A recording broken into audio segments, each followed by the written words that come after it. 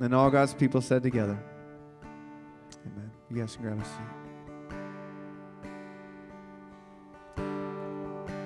Well, good morning. This is a really special morning for us at Redemption Arcadia. We talk a lot at this church. The motto of our church is that we are gospel-centered and outward-focused. And if you know the history of Redemption Church, which I'm assuming many of you do not, it's a unique story in that there were 3 congregations that decided to come together, where in a lot of environments that we've seen, churches split. This was 3 congregations coming together to make up Redemption Church. Second Mile Church, East Valley Bible Church, and Praxis Church came together for the sole intention of believing that being together, we would be stronger and able to do more service and more planting of churches together than we would apart. In the midst of that, Justin Anderson, who was the planting pastor and lead pastor of our Tempe congregation and this congregation here in Arcadia, really began to feel a stir inside his heart for the city of San Francisco. And the leadership team began to pray with him. And part of our outward focus, we realized God was telling us he wanted us to plant a church in the very center of the city of San Francisco. And so today, we announced that to you in October. Today, it's our opportunity as Redemption Arcadia to send Justin off, and he's going to be preaching for us today. And this is extremely exciting. We are a church that believes in planting of new churches so that people can see the glory of Jesus and the love of Jesus everywhere. We did not have it on our radar screen to think that God was going to call us to do a work in San Francisco, but we are, and Justin's going to be leaving ideally here in the next month. And so he's with us this morning. We're going to have a great moment of worship together, time of worship together, and then a praying send-off to end our service. But before we do that, I'm going to ask you to stand one more time as we hear from God's word and prepare our hearts to hear it preached. Galatians chapter 5, starting in verse 16. But I say, walk by the Spirit, and you will not gratify the desires of the flesh. For the desires of the flesh are against the Spirit, and the desires of the Spirit are against the flesh. For these are opposed to each other to keep you from doing the things you want to do. But if you are led by the Spirit, you are not under the law. For this is the word of the Lord. You may be seated. And welcome, Justin Anderson.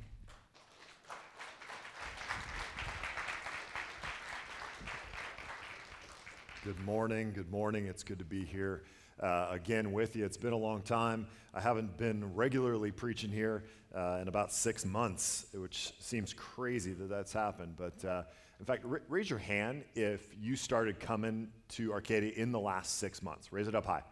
Thank you, Frank.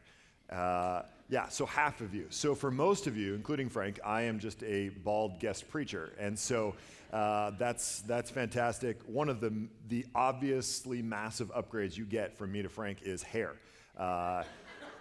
His is fantastic, and mine is diminishing. So it is good to be back here. It's been quite a ride from the very first time we ever met here. There was no air conditioning in this building, and we were in one of the rooms downstairs just trying to convince people that they wouldn't die if they came to church here because it was summertime and it was hot. But nobody died, and so we're still here, and it's going well, and I'm confident and excited about the future of Arcadia. So I want to give you a quick update on where we're at in terms of San Francisco. Our move date is April 16th, which is just under a month. We are hopeful that we will be able to move then. We still have to sell our house. Doesn't have to be all done by then, but we need to get something moving in that direction. We are looking for places there in San Francisco. Just to give you an idea, San Francisco just surpassed Manhattan, according to one article I read today, as the least affordable city in America. So that was disappointing.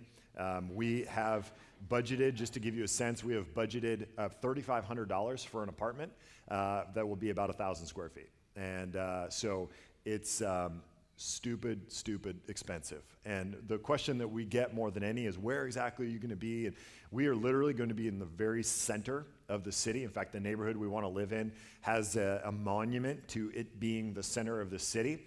And so that's where we want to be. Kind of, if you are a little older, Haight-Ashbury is the neighborhood just north of where we are, and it's right there in our plant area.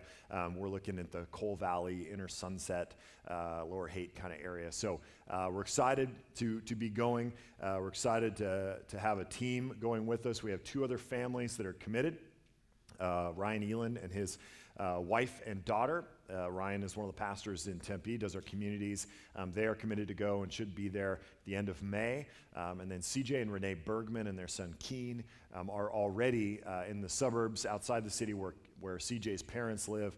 CJ has been a worship pastor here in the Valley for a long time, first at Highlands up in North Scottsdale and then at Mission Community Church in the Southeast Valley, kind of northwest New Mexico. So we are excited to have them with us. It's a good team. We got 6 people. The plan is to move into the neighborhood, start a Bible study, hope it grows, and when it does, start another one and another one until we need to meet and gather on a Sunday, and we're hoping that happens sometime in the first 5 years. So that could be a prayer request.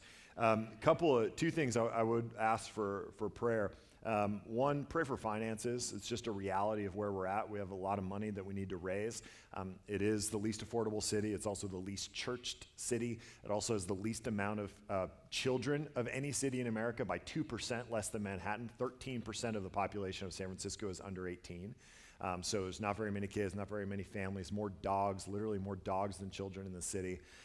It's a very different place. So please pray for financial considerations. Pray for just the logistics of that transition. I was telling one of the guys before the service, I didn't realize how big a move this was until it was too late to change my mind. And it's just massive. There's just a lot of moving pieces, and it's a big deal for our family. So please pray for that and for the other 2 members of the team. And then at the end of the day, pray the prayer that my daughter prays every night, that the people in San Francisco would love Jesus. That's about as simple as we can do. Okay? So we'll be in Galatians chapter 5. Please turn there. As you are, I will say one more thing. We're going to miss you guys like crazy, and this whole process has been far more difficult emotionally than I ever guessed it would be. And so we'll miss you. I've enjoyed these last 7 years immensely. And so thank you for letting me be a part of your lives, at least the half of you that have known me that are in the room. Appreciate that. Galatians 5, we'll be in verse 16 through 26. And this is a big transition passage for this book as we near the end of the book.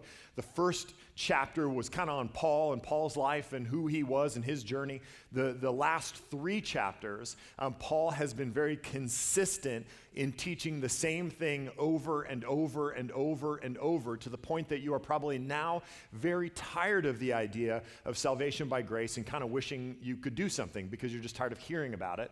And Paul has banged that idea so hard because these Galatians just didn't get it. There was infiltrating into their church legalism and some emphasis on circumcision, which just never ceases to be weird to me, and just some teachings of Jewish Christians that were undermining the gospel. And so Paul has gone to great lengths, at times bordering on what we will call, I shouldn't say that Paul bordered on it, but I think we in our preaching can at times border on what theologians call antinomianism, which we'll speak of in just a moment. But we see here a transition. Finally, Paul moving on to the next idea, that he wanted to establish the fact that we understood that salvation, our right relationship with God, any hope of a future with him, is based on what God has done through Christ on the cross, that we receive it by pure grace through faith, that there is nothing good that we can do that earns us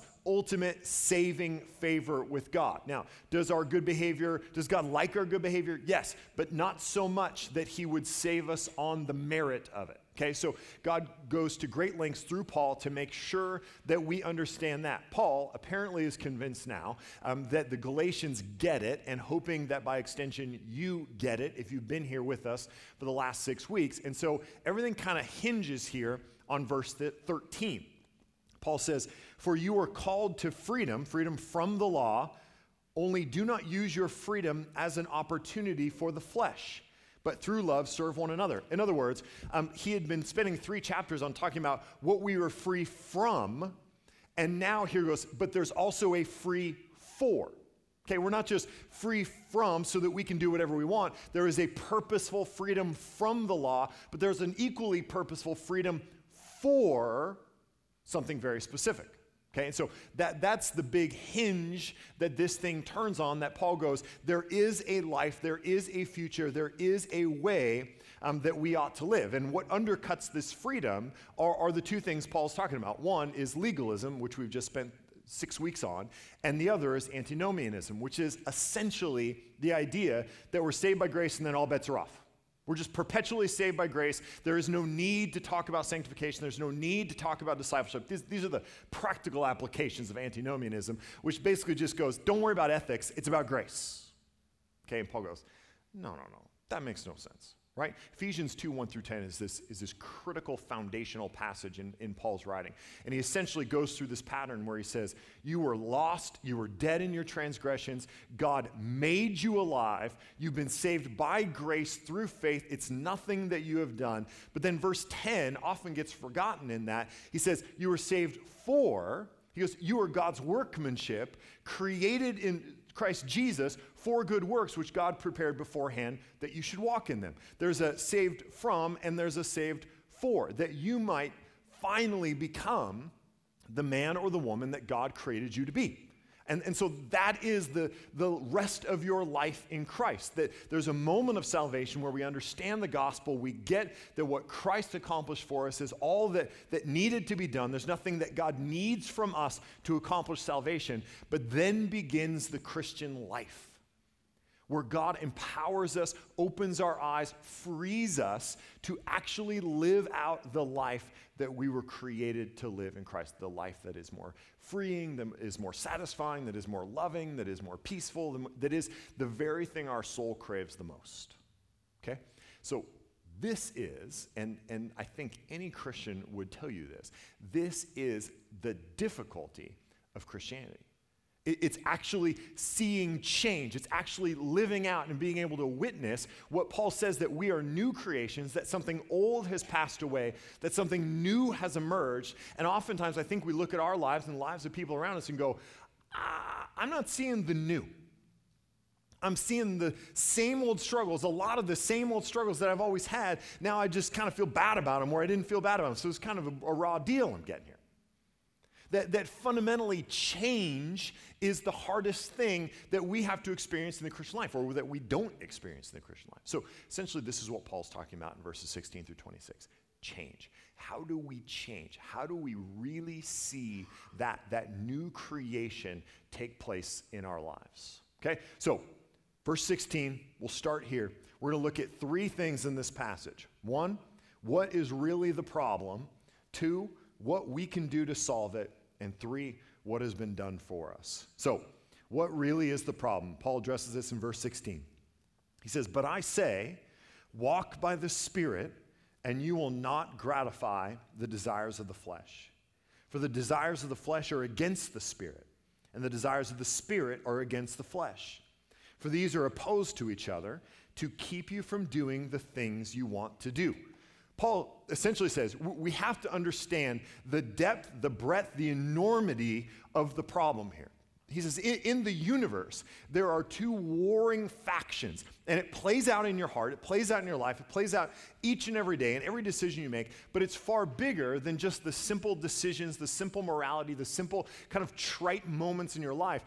Those are a microcosm of something far greater that's happening in the universe. That there is a force, a powerful force of the Holy Spirit that is drawing you and leading you and teaching you what it means to walk in line with the Spirit. And there is the flesh that is tempted by Satan, that's drawing you away from God into rebellion. And those are not just warring in your soul, but they are warring in the universe.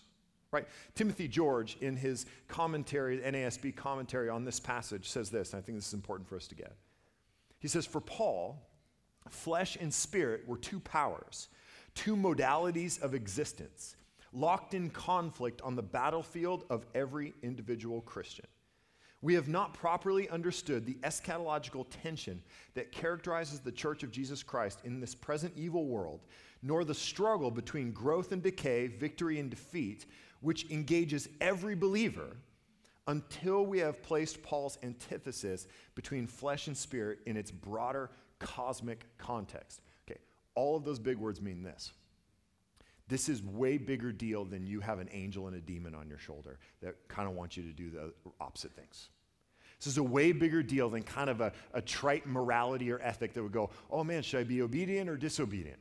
When we minimize all of it down to only that, it becomes trite and simple and therefore very easy to rationalize. We go, what's ethics? What's morality? I mean, in this situation, what should I do? And this is a very different situation. And it makes sense to do that. And we can rationalize those things away very quickly if we take them out of the context of a cosmic, global, universal battle between God and Satan, evil and good.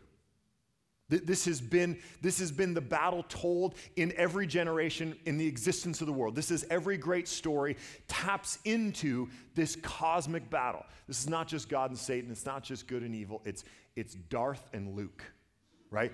It's Frodo and Sauron. It's Harry and Voldemort. It's Jacob and the Man in Black, right? Lost? Apparently there's some confusion about who it is in Twilight. I don't know, it depends on your team. I don't get it. But the point is that there is an undercurrent. There is a battle going on that plays itself out. Now, I don't want to over-trivialize those moments of decision, but without understanding the greater conflict that's going on, these just become just decisions we make. But if we understand, as George said, and I think he gets what Paul's getting at here, is if we can understand that those moments when they play out, that we have a decision before us and we can decide to follow Christ and walk in line with the gospel and follow the Spirit, or gratify the desires of the flesh, that what's happening there is actually a small battle in a much greater eternal war. A war that is eternally not eternal, started and it will end. That's the promise of Scripture. So if we don't get that, and we turn a blind eye to what's happening in the universe, we miss it. We miss it. Okay, so where does this connect to us? It connects at the end of verse 17. It says, for the desires of the flesh are against the Spirit, and the desires of the Spirit against the flesh. For these are opposed to each other to keep you from doing the things you want to do. And I think all of us go, aha! I knew God didn't want me to do what I wanted to do. I think in the back of all of our heads, there's this nagging thought that when God laid out his ethics, his morality, he essentially just looked down on us. Oh, they like that? Nope, can't do that then. Oh, they're really enjoying that one. That's extra bad. Oh, they hate doing that? You need to do that twice. And there's almost an angry, kind of divisive, vindictive part of God that wants to take away all the things that we like. If we wrote a list of 100 favorite things to do, like 98 of them are off limits, right?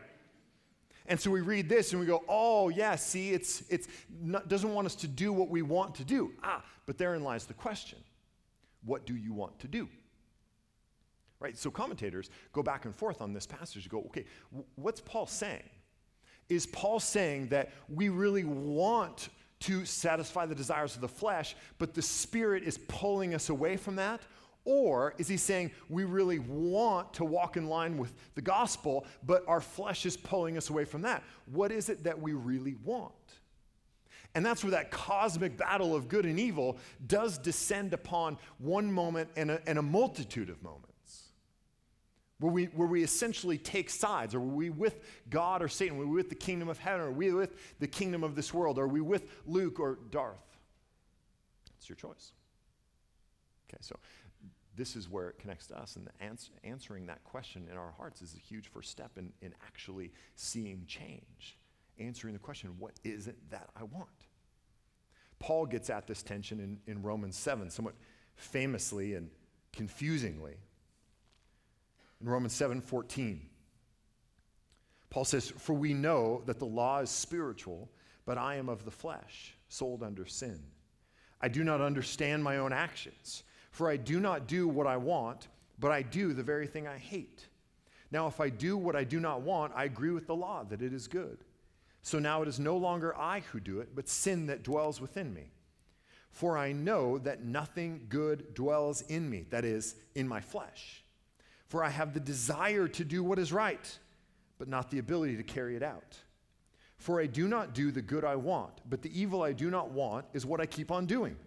Now, if I do what I do not want, it is no longer I who do it, but sin that dwells within me. So I find it to be a law that when I want to do right, evil lies close at hand.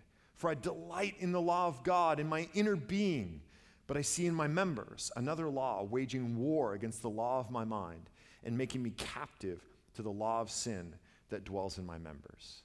See, Paul goes, listen, when I have these moments of clarity, when I have these moments to really take stock of my life and I'm not feeling overtly tempted towards rebellion, when I really can make a decision, I know that in my innermost being, I want to walk with God.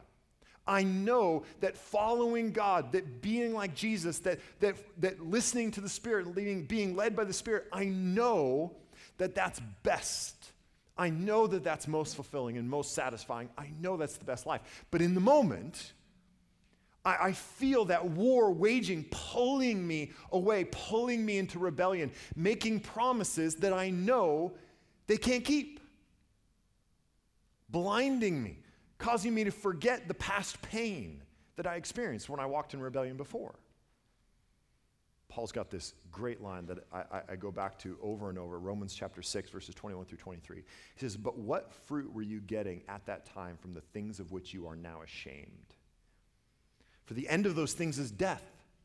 But now that you have been set free from sin and become slaves of God, the fruit you get leads to sanctification and its end, eternal life. For the wages of sin is death, but the free gift of God is eternal life in Christ Jesus our Lord." I love that. He goes, tell me, as you look back on your life in those moments of rebellion, just think about this in moments of temptation, when you've got a decision to make. He goes, just think, what fruit came of it? What happened when you walked down that path? Do you remember? Do you remember the pain? Do you remember the brokenness? Do you remember the loss of relationship? Do you remember the depression? Do you remember the guilt? Do you remember the condemnation? Do you remember? Or in those moments, do we get blinded to it and go, that seems like it'd be really fun. That seems like it would feel really good. That is feeling really good. I'm going to continue. Or I could make a lot of money. And we get blinded to, oh yeah, I remember, we do make a lot of money up front, but then we get arrested. That was bad, you know. So therein lies a fundamental question. What do you want? And Paul lays out the options very clearly in chapter 6, verse 19. It says, the works of the flesh are evident: sexual immorality, impurity, sensuality, idolatry, sorcery, enmity, strife, jealousy, fits of anger, rivalries, dissensions, divisions, envy, drunkenness, orgies, and things like these. I warn you, as I warned you before, that those who do such things will not inherit the kingdom of God. He goes, listen, if at the innermost being, at your core, if what you desperately want and crave and consistently walk in is this list, it's the rebellion, it's satisfying the desires of the flesh, because you're not going to inherit the kingdom of God. Now, we go, wait, Paul, didn't you just spend 3 chapters telling us that it's not about what we do, but about what Christ has done, and it's by grace? Yes. To which Paul replies, but if you understand grace, that means something. It means something for the rest of your life.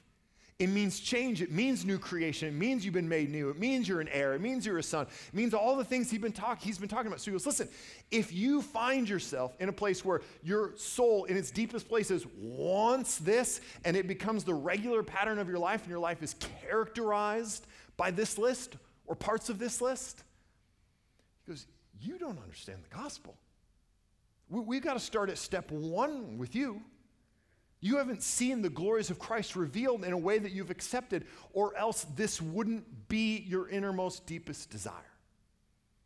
Now, he's not saying you can't slip up and do one of these things one time and then you're not going to heaven. That's not the point. Every one of us, if we're honest with ourselves, sees ourselves on that list somewhere. we see our weakness, we see our temptation. One of those things, maybe it's sexual immorality, maybe it's greed, maybe it's anger, maybe it's rivalries, maybe it's sorcery.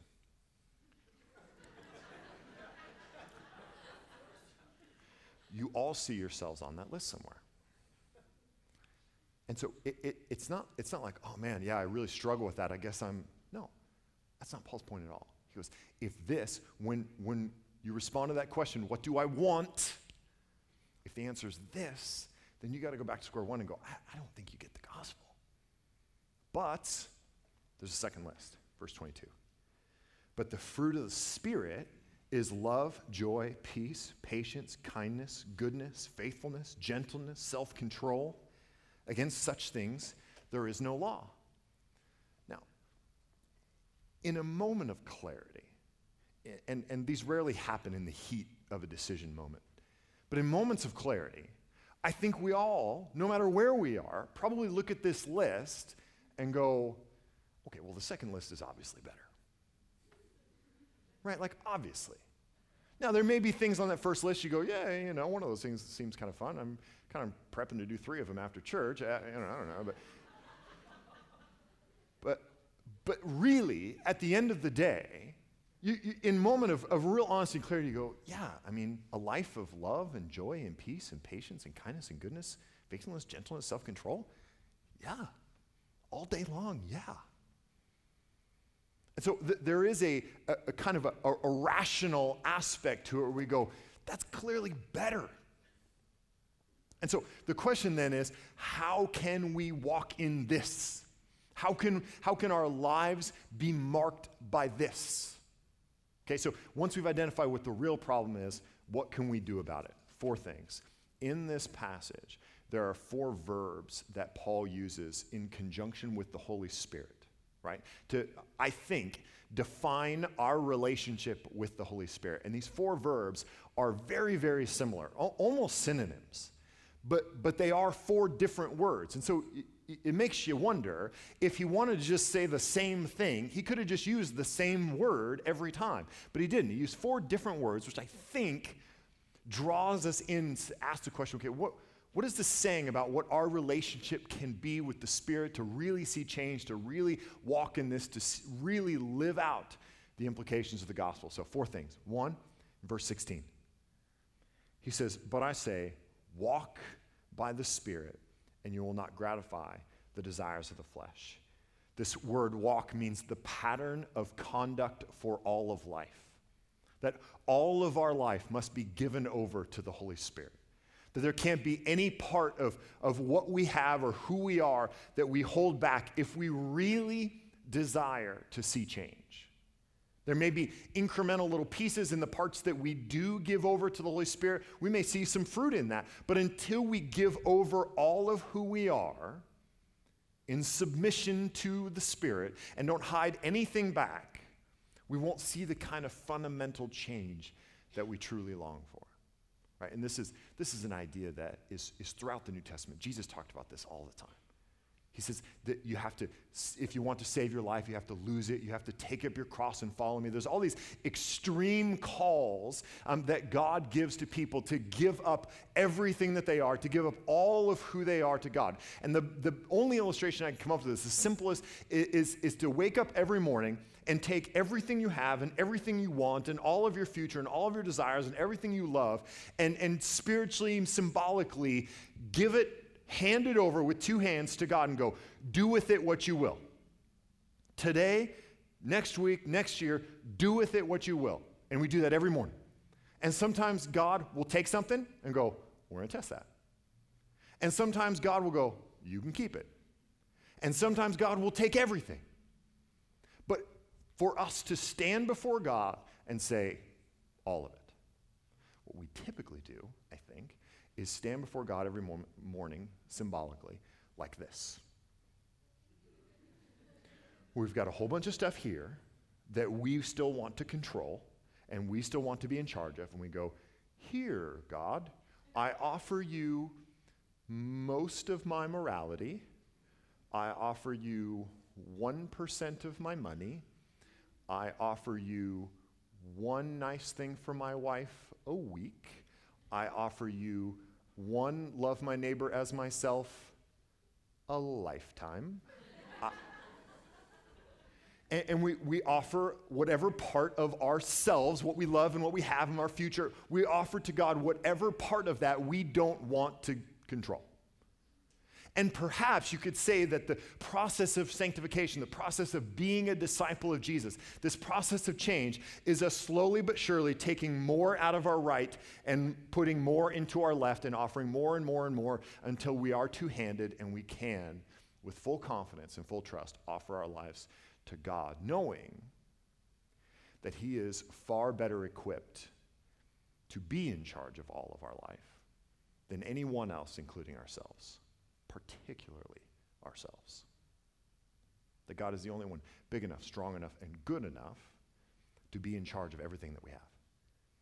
But until we become convinced of that, until we actually do that, we won't see the kind of fundamental change that we could actually walk by the Spirit, that every part of our lives has been offered and is being led by the Spirit, which brings us to our next one, verse 18. But if you are led by the Spirit, you are not under the law. Literally, to be brought along, right? We have a family rule that anytime we're in the parking lot, my daughter, Lily, who's 3.5, has to hold my hand. Right, and she just knows that. I know it, she knows it, but she doesn't like it. And anyone that has kids knows that kids don't like to be told what to do. They don't like to be controlled. They don't like to be brought along. They want to do their own thing. But the rule is there because it's a parking lot, cars are very dangerous, and my daughter is very stupid, okay? And so she would want to just kind of do her own thing, walk out into traffic, figure it out. I know that she would die. And so there is a rule that she must submit to me, hold my hand, and be led by me. That I am in charge, I am the protector, I know where we're going, and I get to make those calls, right?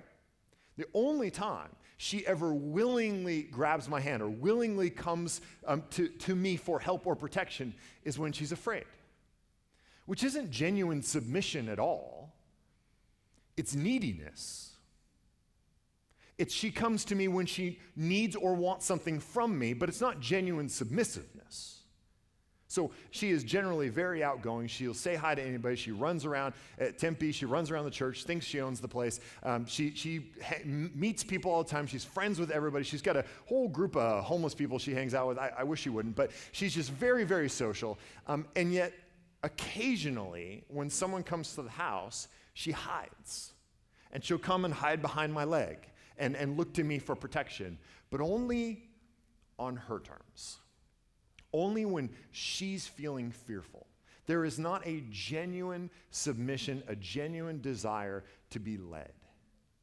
And so Paul says, in order to see real change, in order to see this actual movement of our character and our souls, we must be led by the Spirit. The simplest and most fundamental command of Jesus in the Gospels was what? Follow me. Follow me. We must acknowledge that the Spirit of God is in charge. Number 3, verse 25. He says, if we live by the Spirit, let us also walk by the Spirit. If we live by the Spirit.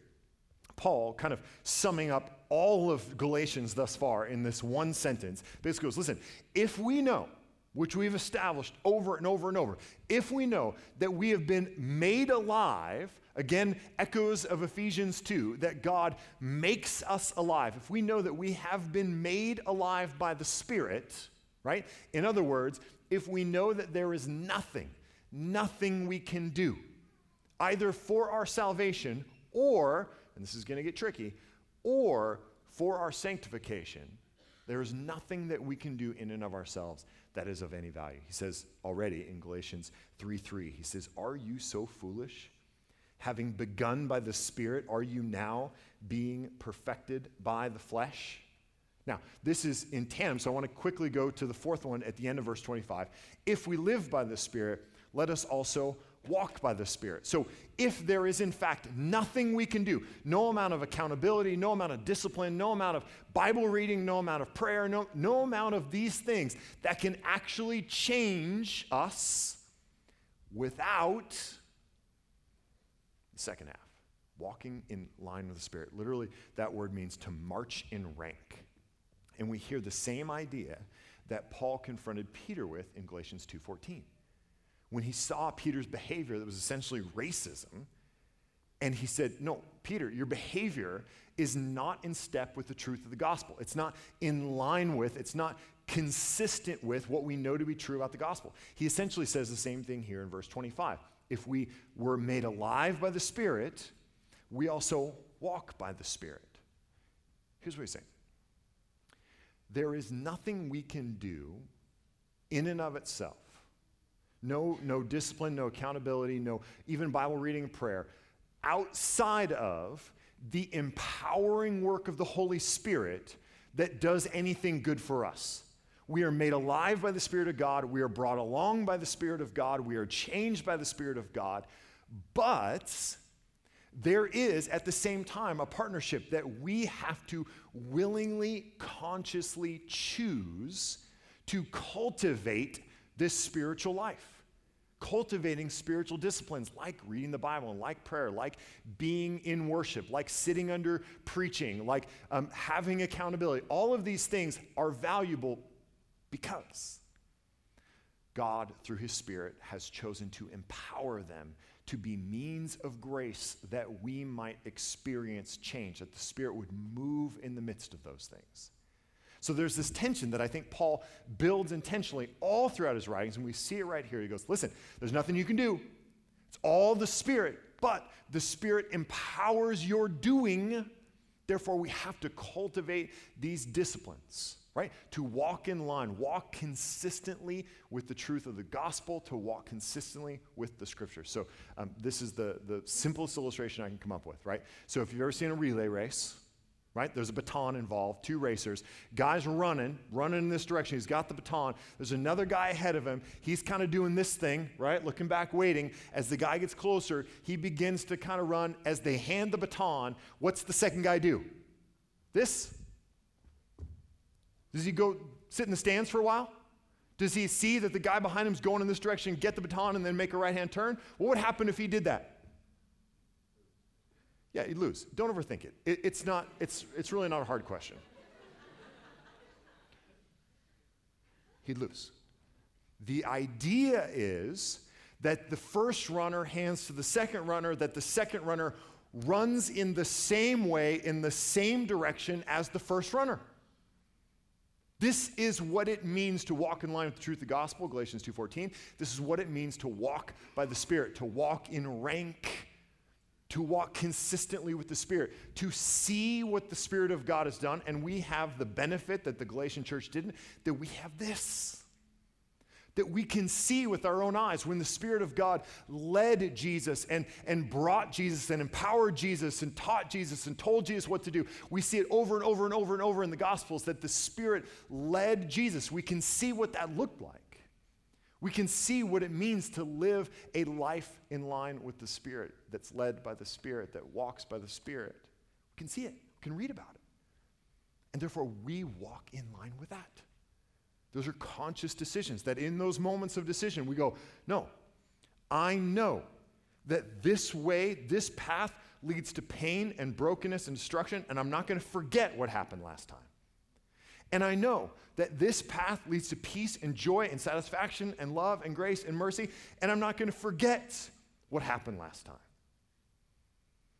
And so it is those moments of consciously choosing. I am going to wake up and I am going to read my Bible every morning. I am going to pray every morning.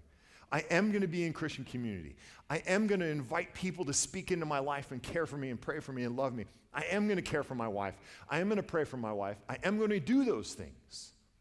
Not because me doing things earns me anything, but that God empowers those things by the Spirit to change me.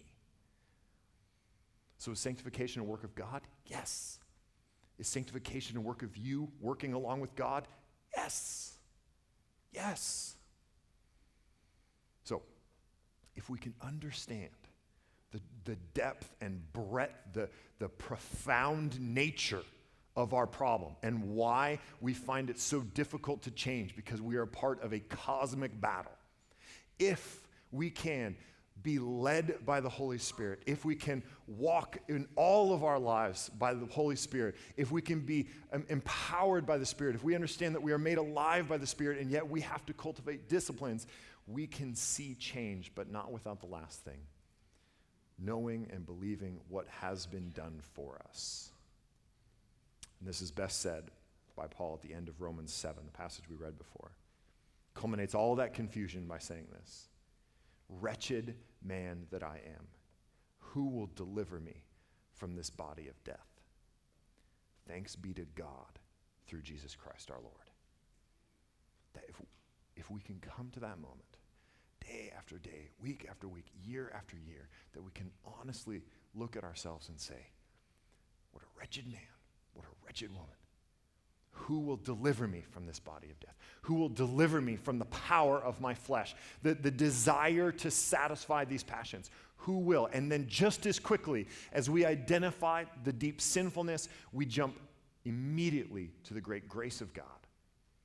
Thanks be to God through Jesus Christ our Lord, that what Christ accomplished on the cross and the grace that pours from it is what makes all that other stuff possible. It's what makes our work and our discipline and our community and our accountability in the Bible and prayer, it's what makes all of it worthwhile.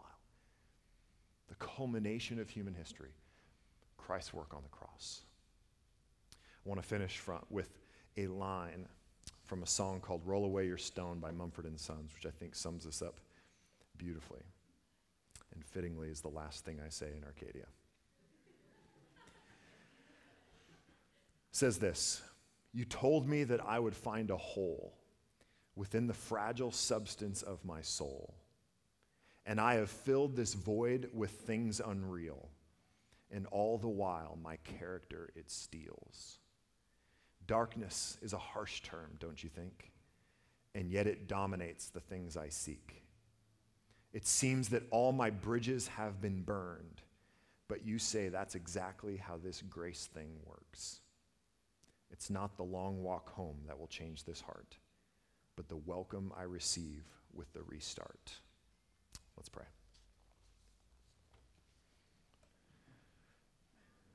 Lord, thank you for restart after restart after restart after restart.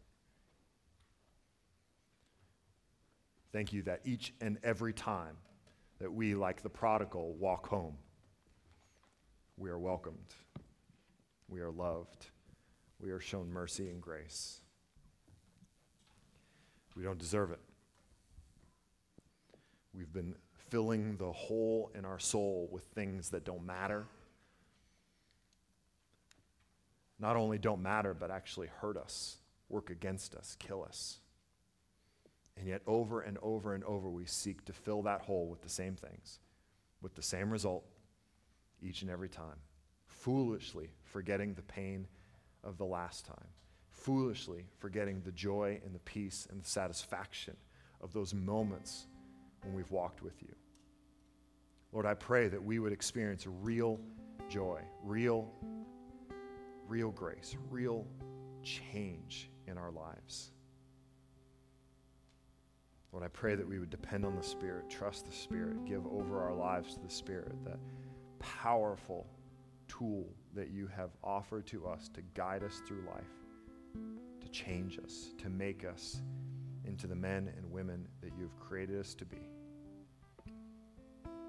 I pray that we would be most satisfied in you and you alone. In Jesus' name we pray. Amen. Amen. Thank you, Justin. Somebody preached the word this morning, did he not? That was awesome. Let's thank Justin for that. We'll have a chance to thank him again later on in the service after our time of